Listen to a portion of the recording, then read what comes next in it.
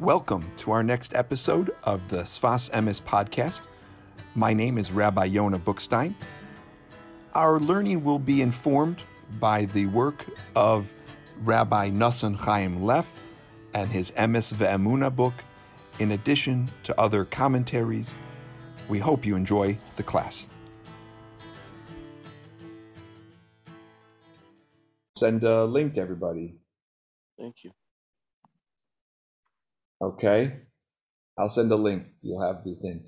Okay, I think we are now live, and we are learning today Lalis Neshama,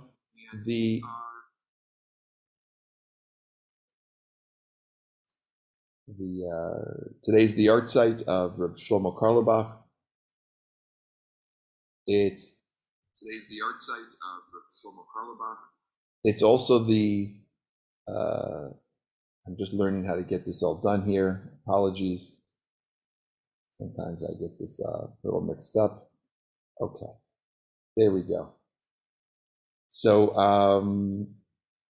let's get right to the Torah. I mentioned it a little bit last night. I just want to get a little bit more deeper into it. So one of the craziest things that about this week's Parsha, which talks about the destruction of Sodom, and that Avram Avinu prayed for Sodom. So we all know that these three angels come to visit Avram, and they tell him that Sodom is going to be destroyed.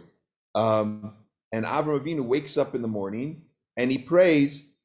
Right after this visit, he says, maybe there's some righteous people in Sodom, right? Are you going to destroy the righteous with the good? And Rav Tzadok Cohen points out that this is the first time in the Torah that we find anybody praying. And we have a klal, we have a general principle in the Torah that the first time something is mentioned in the Torah, as Shlomo would call it, that's the headquarters of that idea. So the headquarters of prayer in the Torah is Avram Avinu, is Abraham praying for Sodom. And why was he praying for Sodom, and why was he praying so hard for Sodom?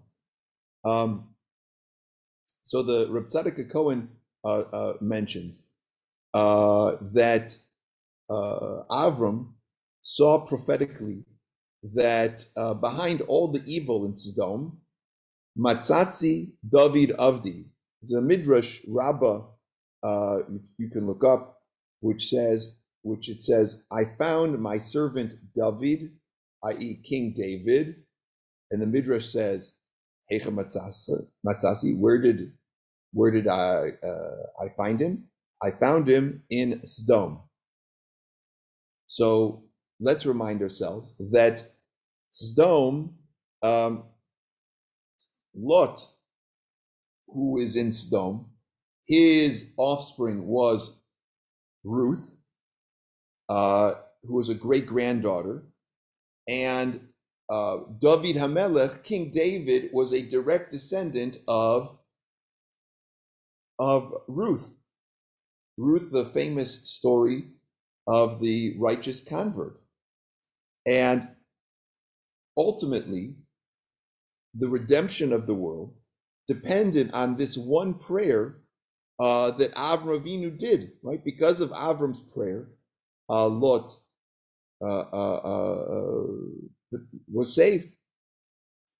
But it's a very crazy idea. Why was Avram praying for the worst place in the world? Now, one of the things about Sodom, there's a famous midrash which says that this young woman was put to death for feeding a poor person. But there's more to the story. It's even worse than that. You see, one of the things they would do in Sodom is that people to this town, if anybody poor came to town, people would give them kind of like tokens. Oh, here, you use this to buy some food. And the person would get all excited that, they're going to sell. But the stores wouldn't sell for that currency, right? So people would give them a a coin. The person would think that they're going to now be able to buy food. They would go to the market. They said, we don't accept those coins, and then the person would starve, and they would die unless they could find a way out of the town. And this young woman had Rahmanis on this one guy, and she was sneaking him water and food at night, and the townspeople saw that this poor guy was still alive. Why isn't he dead? So they did a little bit of a sting operation, and they discovered that this young woman was sneaking food and water to this guy at night, and they took her, and it says they put her on a rooftop. They tied her up on a rooftop and smothered her in honey, and she died from stings from bees, wasps, a horrible death. It turns out that who was this young woman? She was the daughter of Lot, a 12-year-old daughter of Lot. So how could Avram pray for such a city? These people are evil. They're terrible. So what it means is that behind all the evil, behind all the terrible things that were going on, Avram Avinu, Abraham saw that behind all of this, something holy is happening. So this Matzatzi David Avdi is found in the Gemara, right, in the Midrash. And to continue a little bit of Reb Shlomo, who's riffing on this Torah of Reb Tzadok HaKohen of Lublin.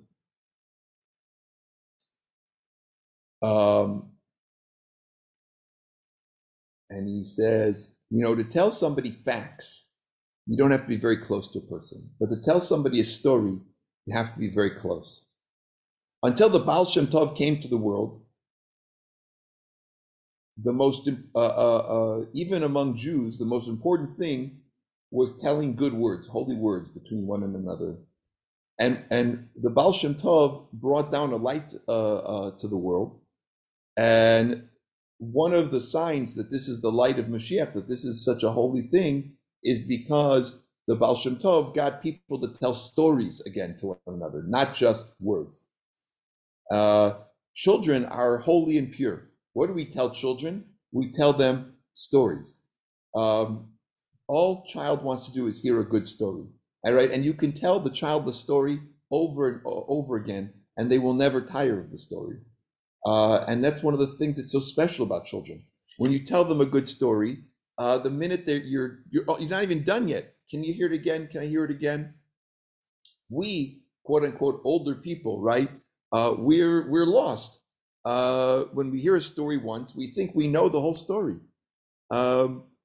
Who's talking about knowing? A story is not the question of if you know it or not. It's a story. It's so holy. So Reb Shlomo says that one of the signs that these are this is the era which precedes the Messianic time is because with an age of stories once more, and something happening in the world that storytelling is a big thing. And actually, for all the, and this is my comment on Reb Shlomo's comment, for all the criticism of Los Angeles and the entertainment industry, we have to remind ourselves though that this is the most unbelievable place for telling stories. Today, so many stories are being told. Yes, some things are not great about it, but many things are wonderful about the creativity of storytelling and the messages that can be given over this way, right? Okay, back to Reb Shlomo. So this is a story in Bobov from the Bobover Rebbe, who heard it from his father. And the Bobover Rebbe said that the Tanzer, the Divrei Chaim, would tell this story many times. right? It wasn't that he just told it once. Now, if any of you ever had the great merit of learning with Reb Shlomo, you'd remember that Shlomo would tell over stories multiple times, right? You'd hear the story this time, you hear it another time, and nobody ever said to Shlomo, "Oh, Shlomo, you already told that story," because every time Shlomo told him a story, first of all, you heard the story in a different way, and every time it opened your heart, which is the job of the story. So check out this great story of Reb Moshe Shivisker. There was this holy Jew, and all he wanted to do was sit and study Torah, but he also needed to earn a living, and he had a wife and he had children, and so he needed a job. So he starts looking around for a job, and he was told that there's a whiskey factory of all things in Poland, and they need a manager. Now, he had no idea how to make whiskey, but he thought to himself, who cares? A manager? He'll manage. He doesn't have to know how to do anything. So he goes to the owner and he says, I want you to know I am an incredible whiskey manager. I've managed the best whiskey places. And I'll take you for, so the manager, unbelievable, says, you know what? Okay, I'll give you a job. I'll give you a job. Here, try this for a month and let's see how you do. And after a month, we'll figure out how things are going. So this Reb Moshe, he moves into the office of the manager. He brings his talis and his tefillin and a few good svarim, some holy books, and he locks the door and he starts to daven and learn. Okay. One day there's a knock at the door and they have a problem with one of the distilling machines, and he's got no idea. He says, tell me, what did the last manager do? And they told him. So Reb Moshe says to the foreman, you know what, do the same thing until I get more familiar with everything here, So basically, anybody who comes and knocks on the door of Reb Moshe, asks him what to do, and he says, do the same thing like the last manager did. And as I'm learning and get more familiar with the place, I'll make some different suggestions. But you know what? Do you think that Moshe, now, do you think he's taking money for nothing? No. From the moment when he moved into the factory, the sales of this whiskey started skyrocketing because all of a sudden the whiskey, people were saying, wow, you know what? This whiskey's gotten much, much better. And the customers are lining up and the whiskey's selling out. And the owner of the whiskey factory comes to Moshe, who Mamish has done nothing. And he says, you are the greatest manager we've ever had. I don't know what you're doing with the whiskey. It's not the same whiskey. I'm getting orders from all over Poland. We can't keep up with the demand for whiskey. And in the meantime, Moshe knows nothing about whiskey making. But whenever somebody comes in, do the same thing as we did yesterday, do what the manager did, and he sits and learns Torah the whole time. So the owner of the factory was Jewish, and he respected Moshe, and he says, could I invite you to my house for Malava Malka? And every few weeks he's invite him, and finally, nothing's happening, and Reb Moshe doesn't show up. He keeps inviting him, and Reb Moshe doesn't show up for Malava Malka. So the owner knows that he was supposed to come, so he's a little bit worried, and he goes to Reb Moshe's house. Check on with you. He's worried about the man of his factory. So he looks through the window of Moshe's house, and he sees Reb Moshe sitting with another person. And the person was mamish, not from this world. He was just shining. And the owner, he said, you know what, I really shouldn't interrupt. And so he walks away and he goes back to his home. So the next morning, he comes and the owner says to Reb Moshe, I was worried about you last night. You didn't come by from Malava Malka after Shabbos. And so I went over to your house to check, make sure everything's okay. And I peeked through the window and I saw you were learning with somebody. And Mamish, he was not from this world. Who are you sitting with? I never even saw this person before. And Rav Moshe says, I want to tell you, I was sitting with David HaMelech, David Malka Mashiach. Wow. What did David HaMelech tell you? He says, David HaMelech said to me, I want to tell you over a Dvar Torah. The Midrash says, Matzatzi David Avdi. I found David, my servant. And the Midrash says, Hecha Matzasi. Where did I find him? B'Sdom. In Sdom. So David HaMelech came and told me that B'Sdom are the initials. They're Rosh Tevis, their initials. Besudas David Malka. Right? Besudas David Malka. David HaMelech came to tell me. Sorry, get a little emotional.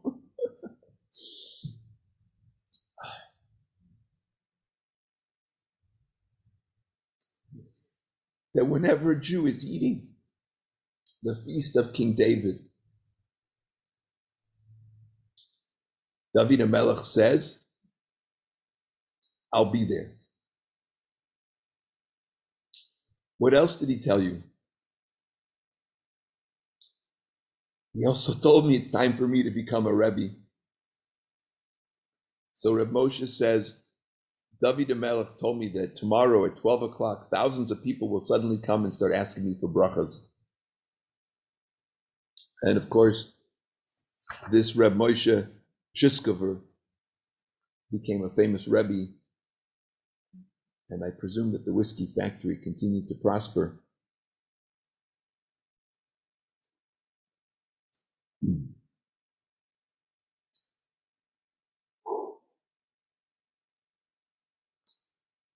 I want to add to this. It says that when Avram went to daven, it says, Vayashkef el Pnei Sdom. He gazed unto Sdom. Hashkifa is not looking, right? There are other words in Hebrew for to look. Vayashkef is like when you really see something, when you really, really perceive something. And the Midrash says, what did he see, right? He saw David HaMelech. He saw the destruction of Sodom, but he also saw that the redemption of the world is contained in Sodom.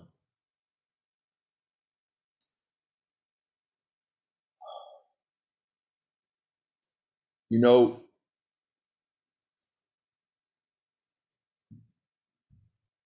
if you permit me, I want to tell another little story.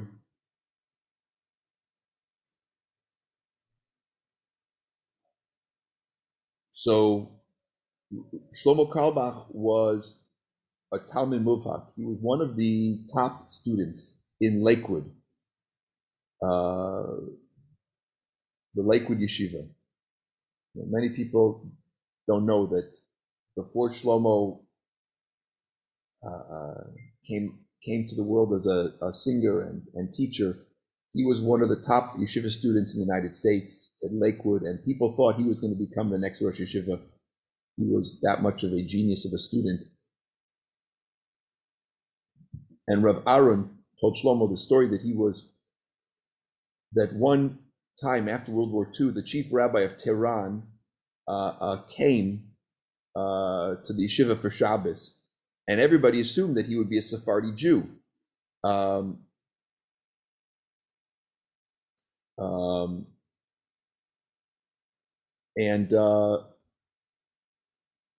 And it's not. He was a Hasidic Jew with a shtreimel and white socks, and he's a Belzer Chassid. And so Reb Shlomo tells a story that he befriended this Belzer Chassid, and he takes out the Noam Elimelech, Marav Shemesh Be'er Mayim Chaim, 3 Hasidic books, which aren't exactly contraband in Lakewood, but nobody had those books. And the Belzer Chassid, he says, needs only those 3 books If without those books, you can't have Shabbos. Noam Elimelech, Melech Shemesh, Der Mem Chaim. And he says, oh, Mamish, you gave me back my neshama. I thought, what am I going to do here in this Misnagdasha yeshiva without my Noam Elimelech, without my Reb Elimelech Olozhansk Torah on the Parsha? They became friends. How did he get to Persia? How did he, Iran, right? How did he become chief rabbi? Rav Aaron Kotler gave him tons of kavod because he had a big hand in helping to preserve Judaism in Iran, and he helped really to keep things going. The Malava Malka, it's already 1 o'clock in the morning. The great rabbi, he says, I have a story. You have to hear the story. And he says, I'll tell you this story, but you have to make an oath to me. It's a binding handshake. Tekiyas Kaf, it's called in halachic speak. You have to tell this story whenever you have a chance. When my grandfather told me this story, I had to swear to him that I would tell the story. So you can only hear the story if you swear to tell the story. My grandfather's grandfather was a chassid of Rebbe Elimelech, told the story to my grandfather, who also made him swear that he would tell the story. And I never understood why my grandfather was so strong in telling the story. But now after World War II, I know what he meant.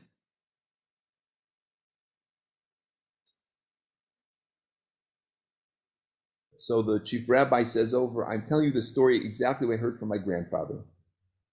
200 years ago, in a little village near Lezhansk. Lezhansk is today in southeastern Poland. There was a little village, and there was a Jew named Moishele, and he had a kretschmer, which was a little inn. And in those days, basically, Jews were not permitted to do anything, Reb Shlomo, except die, right? That's all that the government would let a Yid do. What was a kretschmer? The kretschmer sold whiskey. The way that they, just to explain it, the government permitted Jews to sell whiskey and nobody else. And it was vodka, right? Why? Why would they do this? It was a dead business, right? It was a terrible business to be in. Because this, peasant would walk into the inn and say, Moshe, give me whiskey. And Moshe would give him whiskey. But this Ivan, as Shlomo would call him, he doesn't have the money to pay. He says, I'll pay you before I leave. But now he's drinking and he's drinking and he's drinking. And all night he's drinking like a dog, glass after glass. And Moshe says, you owe me for dozens and dozens of glasses of this whiskey. And then the drunk Ivan says, are you crazy? No, I didn't. I maybe had 3 or 4, not dozens. And he would slap Moshe on the face. And what's Moshe going to do? So Ivan would pay him for 3 or 4 glasses, but he drank 10 or 20. And all the Nebuch, these inns were always having trouble paying their bills. And who are their bills? They were on land owned by the Poritz, by a nobleman. And they were always in financial difficulties. And so what would this nobleman, the Poritz, do? He would maybe send him away, get him killed, or he'd throw him in prison. It was terrible. So this Moishele hadn't paid rent in 2 years. And this Poritz says, Moishele, today is Monday, and if by next Monday you don't pay the rent, I'm going to kill you.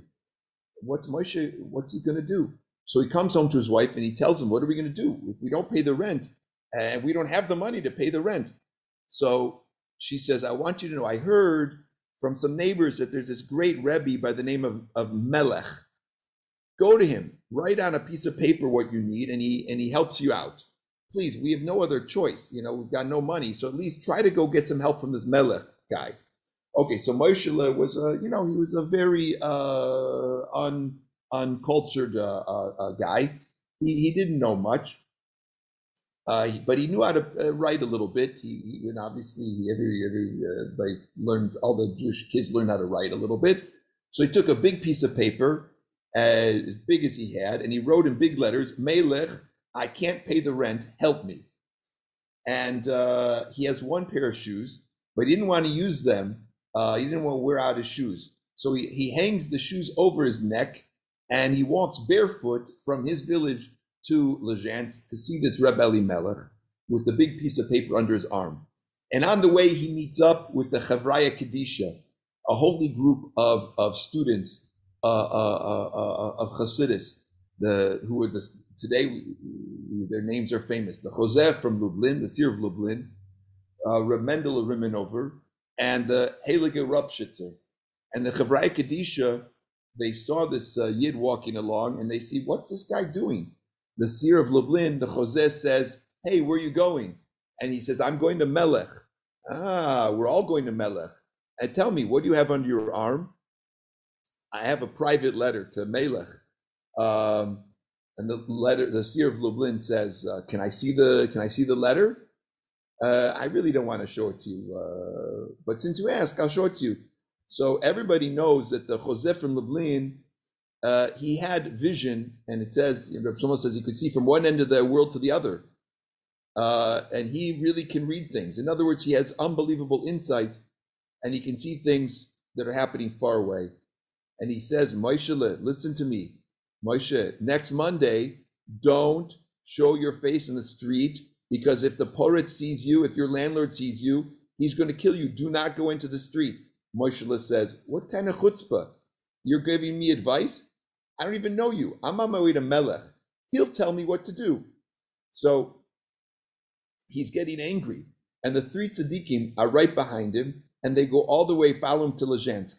And they want to see what's going to happen. Moshe runs right in to the room, and all three are behind him into Rebbe Elimelech's office. And he takes out the piece of paper. He says, Melech, read my letter. Rebbes are so holy. When they read a letter, Yiddish we call them kvitlach, they see what's written on the letter, but they also know what it doesn't say.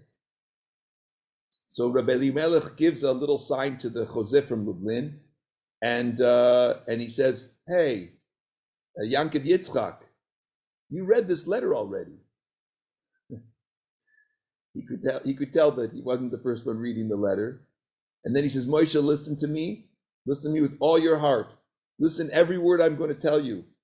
When the nobleman comes to ask you to stay, tell him you cannot stay unless he gives you 10,000 rubles.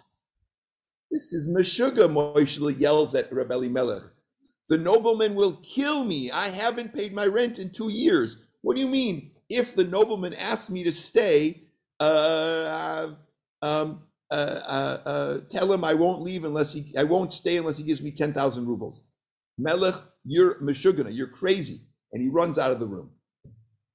He goes back to his village, and he tells his wife, what a waste of time.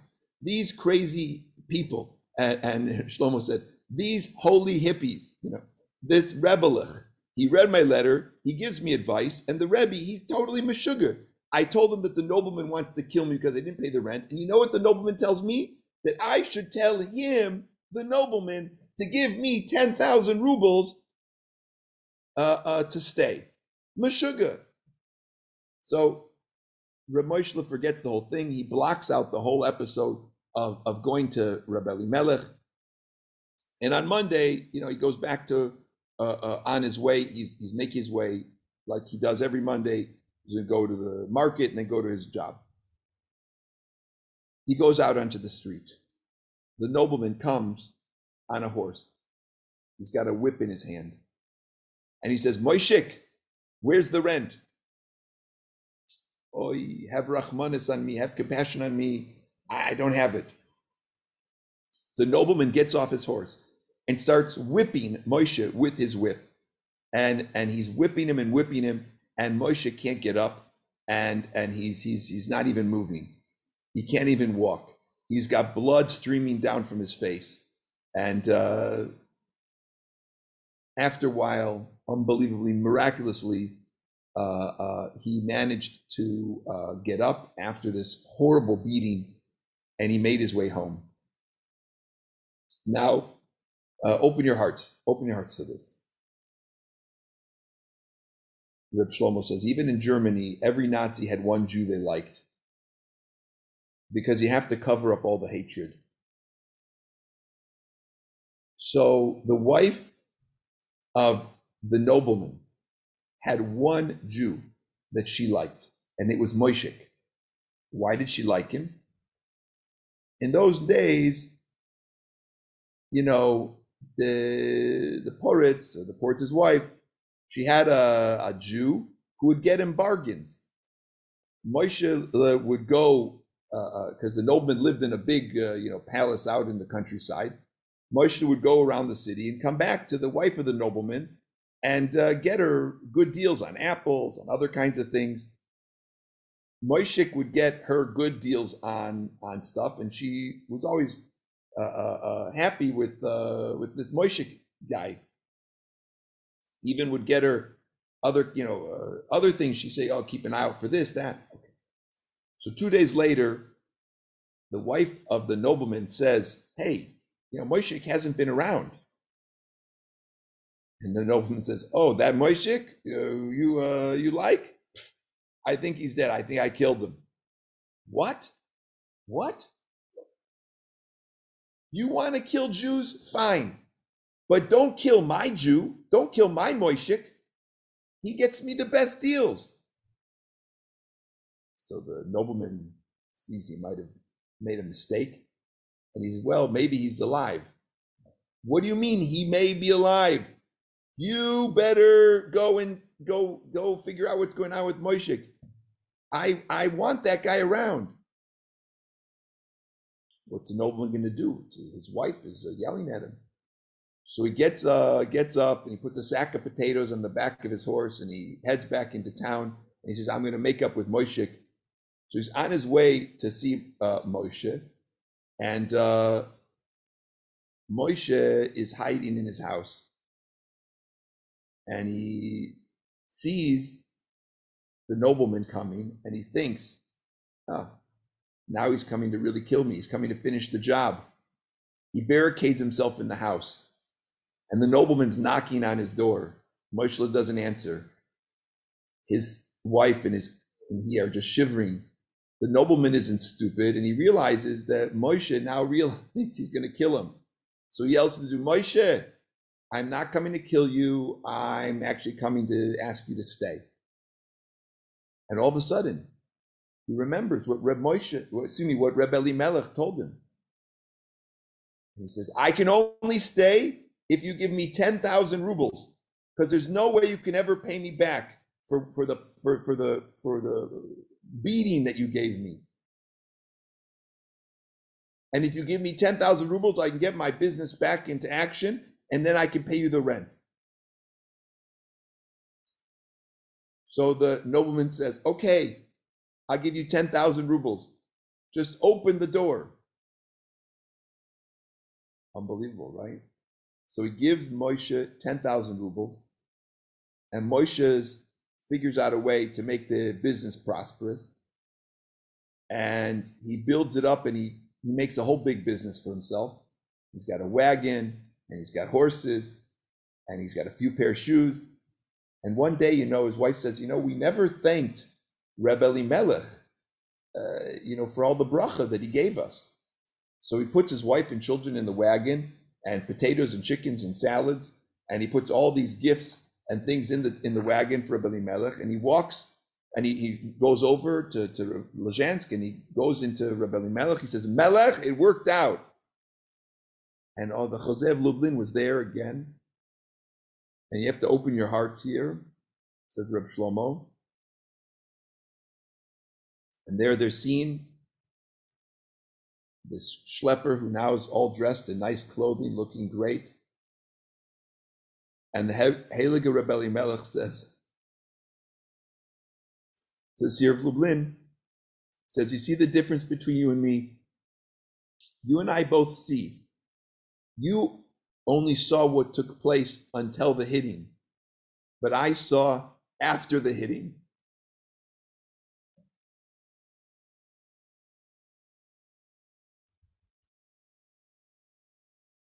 So the rabbi of Persia said, now it's clear to me what my grandfather meant. what we all have to do. He saw Avram Avinu after the hitting. Vayishkef el pnei Sodom. We have to be able to see what's down the road. Everybody have a beautiful Shabbos. Thank you so much for allowing me to tell over this favorite story for Shlomo. You too. Have a good Shabbos. This is such a powerful and beautiful story. Thank you, Rabbi. And good Shabbos, everyone. Good Shabbos, good Shabbos. Good Shabbos. Thank you, Rabbi. Good Shabbos. Yeah, thank you for it. Good Shabbos. Good Shabbos. We'll see everybody on Monday for class, for our Shulchan Aruch class. Thank you. Shabbos, good Shabbos. Shabbos. Thank you for listening to the Sfas Emes podcast. If you enjoy this class, please share it with your friends. We're now available wherever Anchor podcasts are available. Shabbat Shalom, good Shabbos.